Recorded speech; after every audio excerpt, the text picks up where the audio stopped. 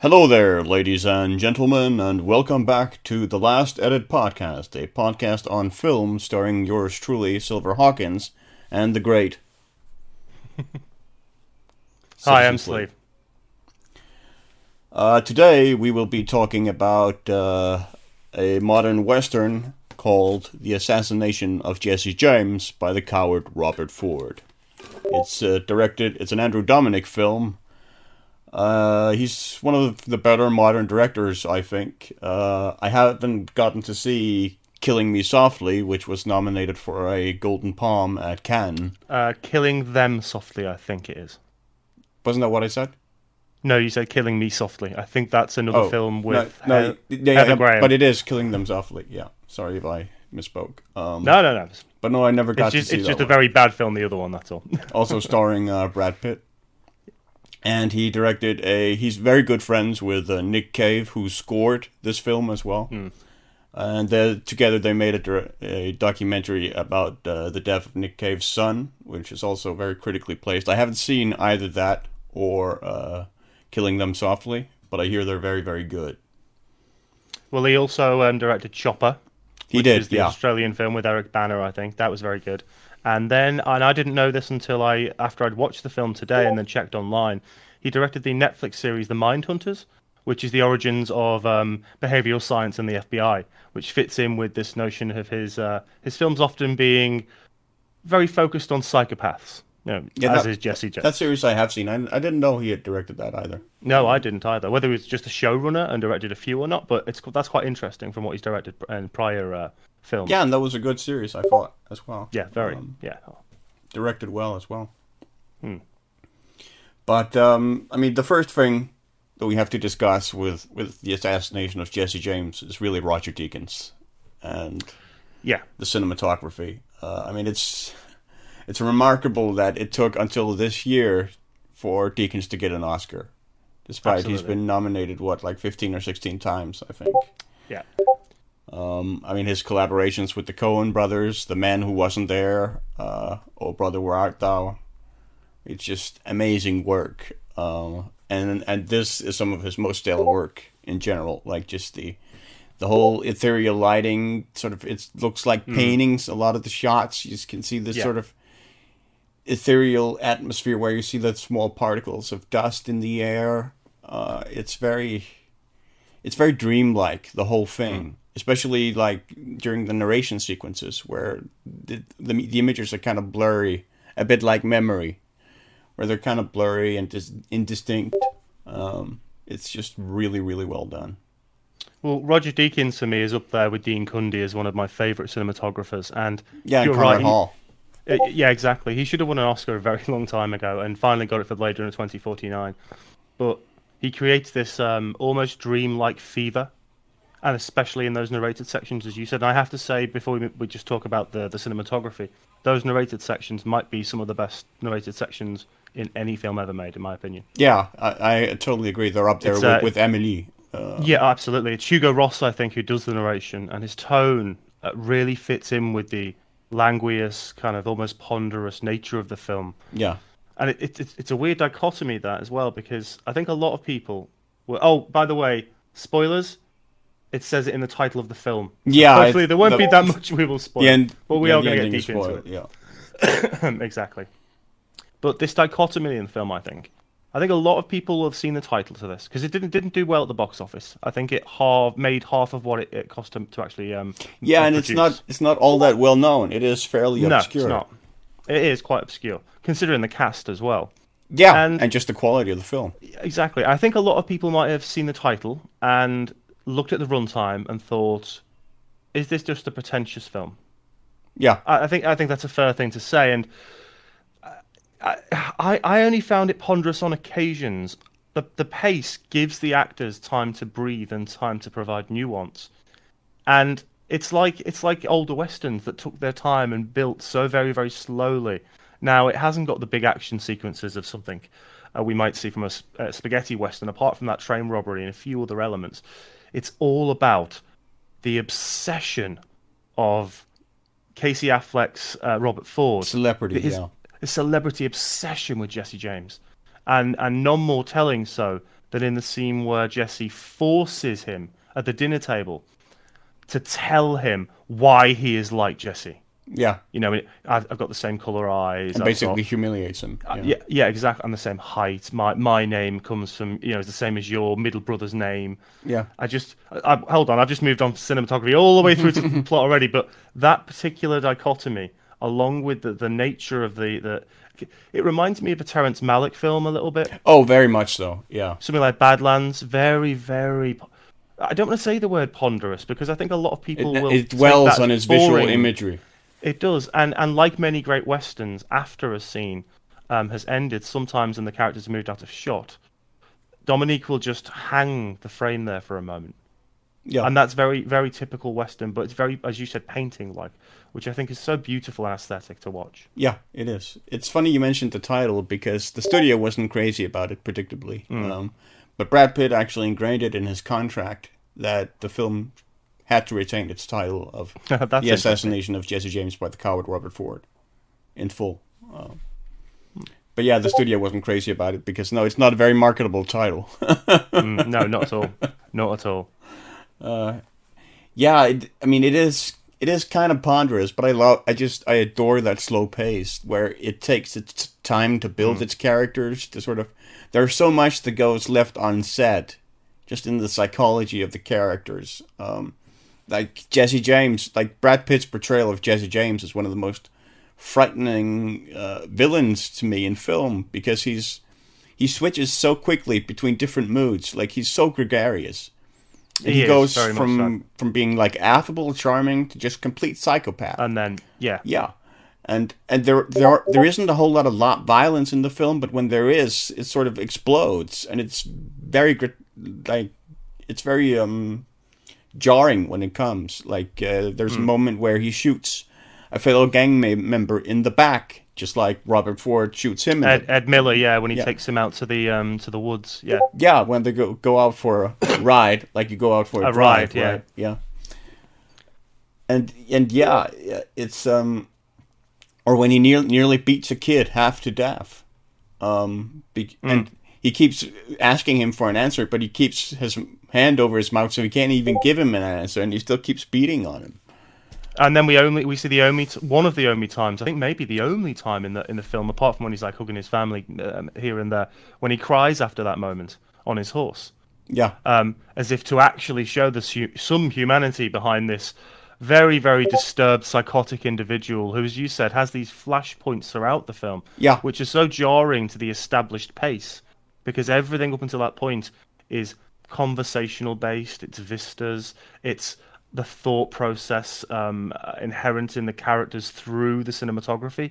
Yeah. But then we get these flashpoints of violence. And as you said, that moment when he kids Ed Miller in the woods, there's no remorse. No. He looks at him for a second and rides off, and that's it. Yeah. So I think this is probably, and I don't think certainly haven't seen this as much as you. I think this is the second time I've ever seen it. I think Pitt's performance in this is as good as Tyler Durden in Fight Club.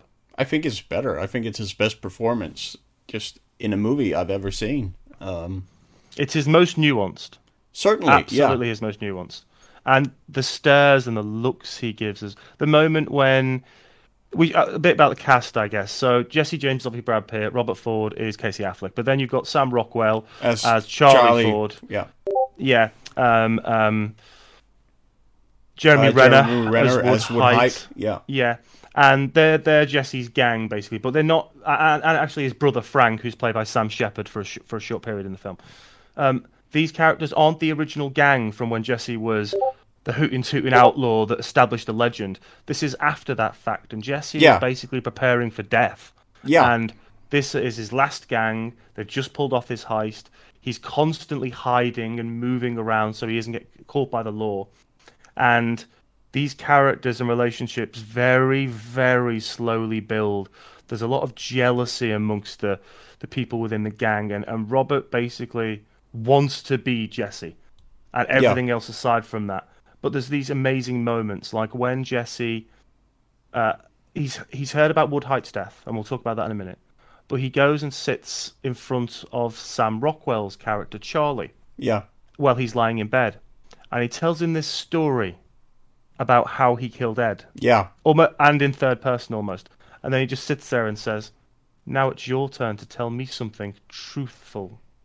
Yeah. And just the way that scene works, Sam Rockwell's amazing in it, and then Jesse moves to the rocking chair and just sits there.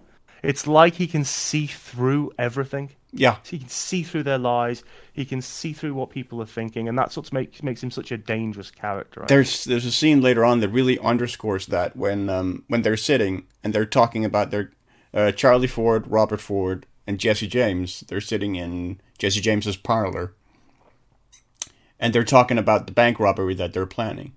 They're going to ride off the next day and commit a bank robbery. And Jesse James then calls Robert Ford over and sort of starts tousling his hair like he's a little kid and so forth. Yeah. And then all of a sudden he pulls him back and takes a knife to his throat and starts talking like he's talking to the bachelor, but it's pretty clear he's actually talking to Robert Ford, because he's saying like, how come you've lived to 20 years when so many of my fellows haven't, and so forth. And then he breaks off afterwards and he starts laughing. And they start laughing as well. Charlie and Robert. Very, very nervously, they just join in Jesse's laughter because he's just nearly killed Robert. But now he's laughing like it was all for fun. And then all of a sudden, as well. Yeah, and all of a sudden, Jesse just stops laughing and just watches the two of them laugh in their sycophancy, like, because they're just they're laughing with him, not like they're just followers, and they're just giving him whatever they think they want him to hear, or whatever they think he wants to hear. And he just stops and he just stares at him like this really, really frightening gaze he gives them, and then he just walks off. Well, he even talks about it as a character later on when they're doing one of the narrative-based scenes, the narration, and he talks at Jesse as if he's this man he's not broken, but he knows it's coming to the end.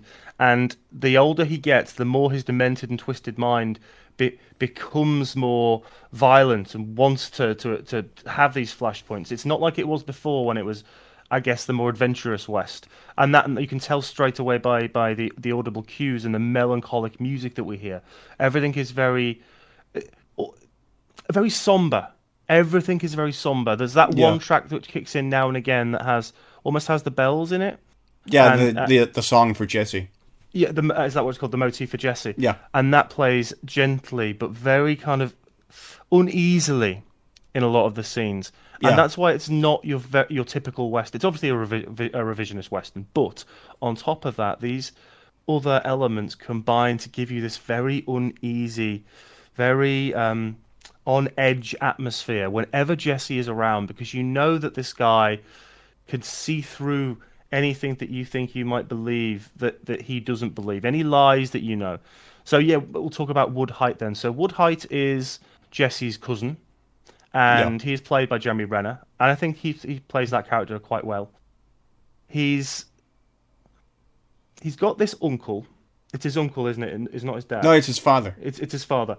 This very old guy who can barely hear, has an ear trumpet, and he's got this very, very young wife. And Woodhite catches one of the other gang members. Knows of. Yeah, Dick Little. Dick Little, who ends up sleeping with this wife. And it all ends in Dick Little and him having a shoot-off, a very, very poor one. They're so close, and they keep quite That's missing. Actually... that plays out almost exactly like a proper shootout would. Because you're nervous, you're frightened, you don't really aim, you just kind of shoot. Yeah. And you keep missing each other, even though you're actually fairly close. It's just sort of adrenaline, frantic, sort of this frenzied struggle. Yeah, kind of a flash of red, and you don't quite know to control your emotions if you've never done it before. Yeah. So they're downstairs. So Wood comes upstairs, enters the room crashes into the room with the Ford boys in there. Robert just sits there still, doesn't do anything, just holds the gun. Dick is shot in the leg, and Wood is shot in the arm. Yeah. And then very, very slowly, Wood just stands up. Because Dick runs out of bullets. He's out of bullets. Runs out of bullets, clicks it a few times, and then the coward Robert Ford just shoots him in the head. And that's where most of the plot kind of pushing forward comes from, because now Jesse hears about that, and we talked about the dinner scene, and throughout the film there's this great unease between the two, because although Robert Ford idolizes Jesse, adores Jesse, has a box in his room which he's laughed at over of stories and memorabilia about Jesse, he also knows that if Jesse finds out the truth, he's dead in a heartbeat. And so the brothers are constantly worried about that all the time. And the way the film plays on that in scenes, via cinematography, the dialogue or lack of dialogue, the sheer presence of this very, very physical Brad Pitt, I think is so wonderfully played. Yeah, and I mean that's there. I mean it's even more complicated than that as well, because there are so many layers to the relationship between Robert and Jesse. Like, well, he almost believes it's his son and father, to some extent. I mean, there's or a younger brother at least. For Robert, I think the most hurtful thing was the fact that Jesse humiliates him repeatedly, just like everyone else does. He's the butt of the joke. He's always been the butt of the joke his entire life, and to have Jesse, his hero, do it as well, I think really, really hurts him very, very, very deeply. Like, there's the dinner scene that we've talked about, and there are other scenes as well. And there's that scene where Brad Pitt is bathing, and he's looking back over his shoulder and asking, I can't figure it out. Do you want to be like me, or do you want to be me? Be me, yeah.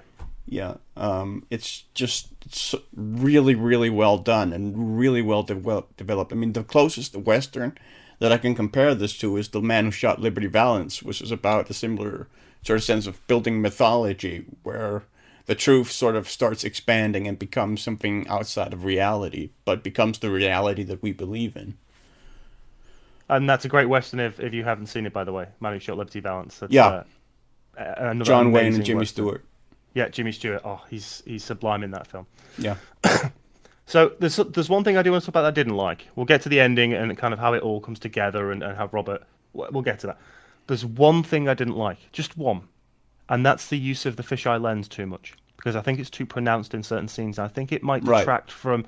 I understand why it's there, a physical metaphor for... And it distorts the image. Yeah. It distorts the image, distorts the time, etc. But it's so beautiful at times that I just think there's some... Especially earlier in the film. I think it's more prominent earlier in the film. And that fisheye lens smudges the outside of that screen so much, I just don't think it works always. So that's one of my only real visual gripes, I think, in the whole film. I mean, that's fair enough. For me, that was part of the whole, like, obscuring sort of the dreamlike narration sequences and so forth, and to where they are this sort of indistinct, sort of almost... You're trying to recall it, but you can't quite. Yeah. That was part of that presentation, and it worked for me, but I can certainly understand why the fisheye certainly is not for everyone. Yeah, you touched on the music a bit, and for me, this is one of the best scores I've heard in a film. Like, it's so dreamlike and constantly ethereal. Like, it's just mainly like the song for Jesse, which is the main theme that goes on throughout. It's mainly piano and xylophone, and it's just really, really, it's really stunning. And the ending theme as well, which is the song for Robert with the cello. Nick Cave, yeah, it's Nick Cave's score. It's also just really, really, really, really moving. I find. Well, I think it audibly supports what the film is really about, was the existential consideration of what death and idolization and these things are, celebrity, etc. This film is not as we've said, your typical Western. It very well fits into modern context when you look at the relationship and the obsession and the adoration that Robert has for Jesse, and how that takes a manifestation in a guy that becomes so jealous, partly because he's being beaten down verbally by his family, and also Jesse, this guy he idolizes, but also this festering obsession that he doesn't want to be a nobody anymore. He wants to be a somebody. And in the end, the way to achieve that, he thinks, is to assassinate Jesse James. So let's talk about how the film kind of not necessarily fully comes to an end, but just the end of Jesse to begin with. So a sheriff comes to town and the governors, and they want Jesse gone. And at this point, the Ford brothers are they're still with Jesse, and they're still trying to stay with him. But they, or Robert in particular, has decided that he'll support these guys, and he will get into Jesse's gang when he can, and he'll assassinate Jesse at the appropriate opportunity. Yeah, this is basically. I don't think they really come into town so much as they're there. But after Woodhite's murder, as you mentioned, Ford makes the decision that we can't. Yeah. Jesse's going to figure us out. He's going to come for us. He's going to kill us like he killed Ed Miller.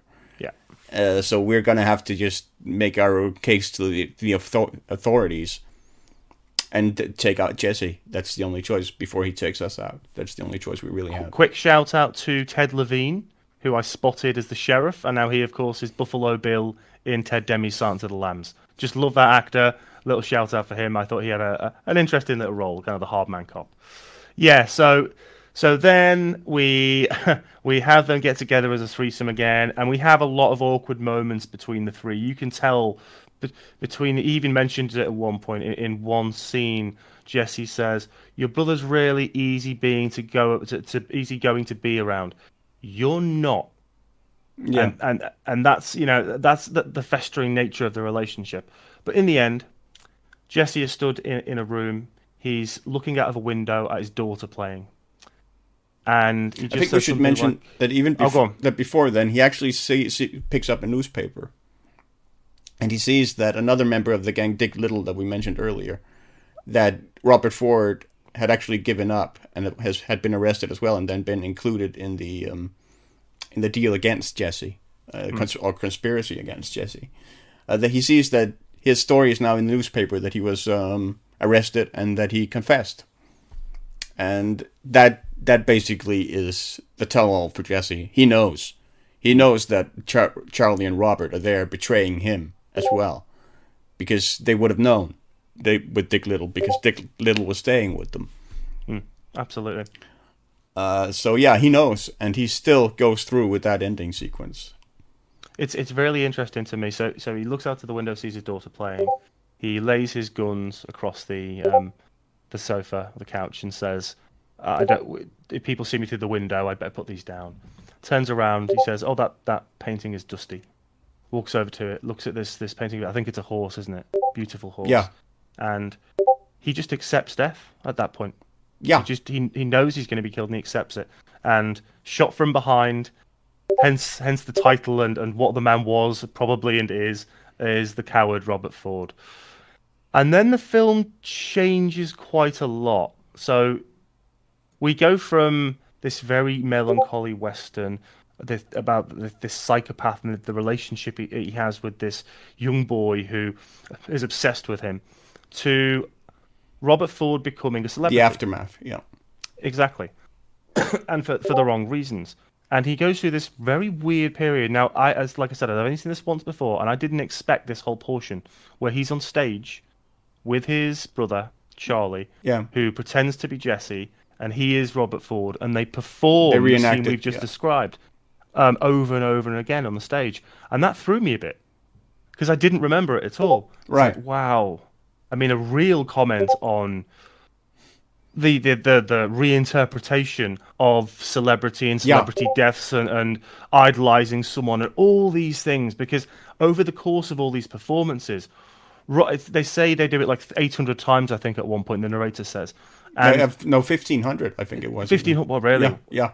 So, and they do it over and over again. Robert always does the same thing.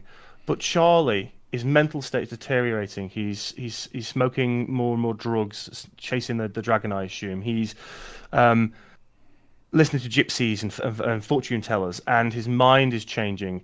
And by the end of it, he sounds, acts, and looks at his brother like Jesse did in that scene.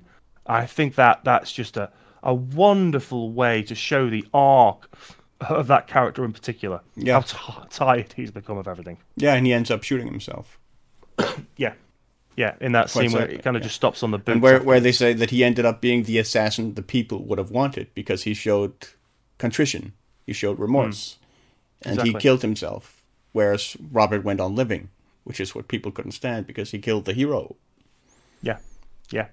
And then we have the spiraling mentally of the coward Robert Ford. You know, he's done the deed. He's become a celebrity. He's become a celebrity for the wrong reason. There's that one moment prior to Charlie committing suicide when he attacks someone who repeatedly shouts "You coward!" I think it is from the Yeah. audience, and that's one of the moments we see him just lose it, and he's arrested. And when he's in the bar and there's the song singing, the singer, the troubadour or whatever, the folk singer singing the ballad of Jesse James, where James is built up as this hero and he had 3 children, not 2, and so forth. Yeah. And the legend is sort of grown. Just Robert Ford just stumbles around like a drunk, objecting to it. Yeah. Oh, and I guess we should mention just prior to that, by now Jesse J's body has been displayed in, you know, places all across the world, along with the modern wonders, the ancient wonders of the world, and is this even in death is this massively iconic thing that people want to see and understand and be around, and that is what Robert Ford wanted to be, and he's not, because in the end, this great legacy is left by Jesse. Everybody knows him. He's legendary. He's a myth. Robert Ford, as is said by the narrator, is killed in a bar by a guy with a grudge and a shotgun, and dies with nobody really knowing who he was, apart from being a coward. He doesn't leave any children. It's really boiled down in the scene where with his girlfriend, which is sort of the one scene in the whole film where he's just completely honest with himself. They're sat on the hill. With the audience, where he says, I only killed Jesse really because I was scared. He was going to kill me too. And the reaction I had expected was applause, because, I mean, Jesse was not a good man. Jesse James was not a hero. No, really not. He was not. I mean, it's so. That's the dichotomy as well, that Robert Ford gets framed as the coward and Jesse as the hero, but we see Jesse committing cowardly murders throughout the film. Like, he very nearly shoots the railroad employee. Beats him possibly to death. He clocks him with the handle of his pistol, and he falls to the floor and bleeds all over it. So who knows if he's dead or is permanent. I mean, he caves his skull in, at the very least. Nearly kills that kid, quite frankly. Yeah. You know, later on, I mean, as you said, that shoots Ed he's Miller a monster. in the back.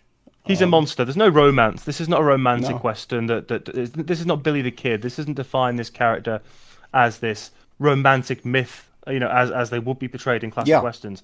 This is a realistic depiction of a killer.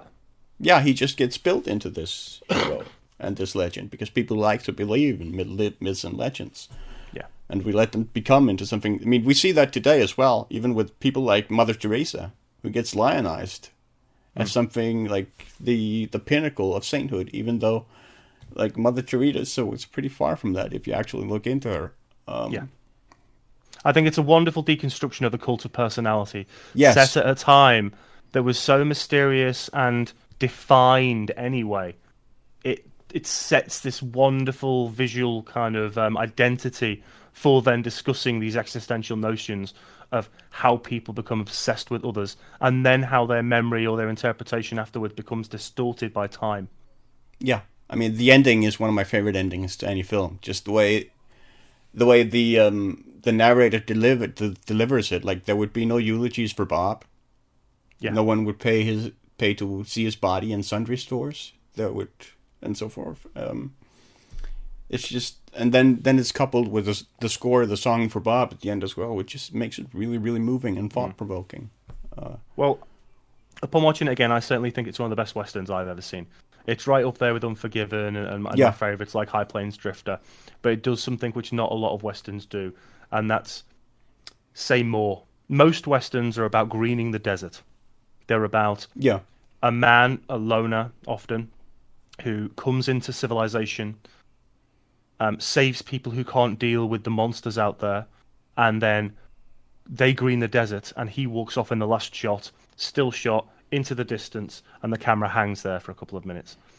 This isn't that. This does something a little bit different, and that really makes it prevalent in modern cinema today, rather than something which is archaic, that doesn't relate to modern perceptions of reality and perceptions of people. Yeah, and I mean, the reason why I chose this is sort of correlating to the release of the video game Red Dead Redemption 2. Yeah, and similarities abound. Yeah, because Red Dead Redemption 2, I feel like, leans very, very, very heavily on the assassination of Jesse James, sorry, by the coward Robert Ford. Both in its themes and its sort of visual presentation. Like, there's a train robbery scene in Red Dead Redemption 2 that's pretty much shot for shot nearly a reconstruction of the train robbery scene, the early train robbery scene in the assassination of Jesse James. Like the same sort of ethereal, dreamlike lighting. There are dream sequences in Red Dead Redemption 2 that are very similar to sort of the flashback dream sort of sequences in Jesse James, and the whole sort of theme, typical Western theme though, of this, our time has come, the like civilization the approaches. End of the West, yeah. The West has ended, and law and order is taking over now. Which is the West is being interesting, tamed, because don't you think the original Red Dead is very much a spaghetti Western, whereas this is... It is. It is. Even pace-wise, Red Dead 2 is very much this. Yeah, it's more of a Leone tribute, and this is more sort of a tribute to Dominic and the assassination of Jesse James, I feel. I find that really interesting, how the influences of Western cinema are so different on both games. They're in the same universe, but just the feel. You felt like a cowboy in Red Dead. You feel like you're coming to an end as a cowboy. And even though it's a prequel, it feels that. It feels way slower in pace and more thoughtful about what it's doing and executing. Yeah. Yeah, it's a more somber piece, certainly, than the original Red Dead Redemption, I feel like. Somber and cerebral, I think. Yeah, cerebral. That's the precise word I was looking for. Yeah, more cerebral. Definitely. I would agree with that. Well, I think if you are a Western fan and you want a film that builds its pace and you understand that, and you also enjoy revisionist Westerns and the filling in of the blanks of these legendary characters, but not so they're just typical, stereotyped, over-the-top archetype Western characters. There's something different, and they offer a bit more. This is definitely a film for you. Yeah, give it a chance. Know that you're going into a slow film, and just let it slowly but surely enthrall you as you watch. That's the way I'd say to enjoy it. Yeah, I would agree. It's 2.5 hours, 2 hours and 40 minutes, 2 hours roughly. 45, something like that. Yeah. Yeah, something like that. For me, it flies by. I don't really notice it. Yeah. I don't. To me, the pace of the film is perfect. But I have patience for that sort of film. Like you, Blade Runner is one of my favorite films. So I mean, maybe I even have patience to watch Space Odyssey.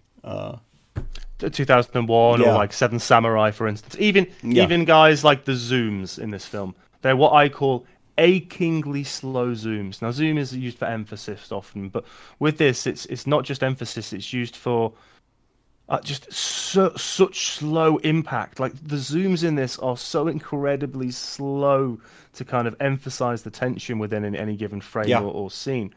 Beautifully composed, and as we've said, Roger Deakins, one of the best cinematographers in modern cinema history. Oh, and he should be applauded for the work he's done recently.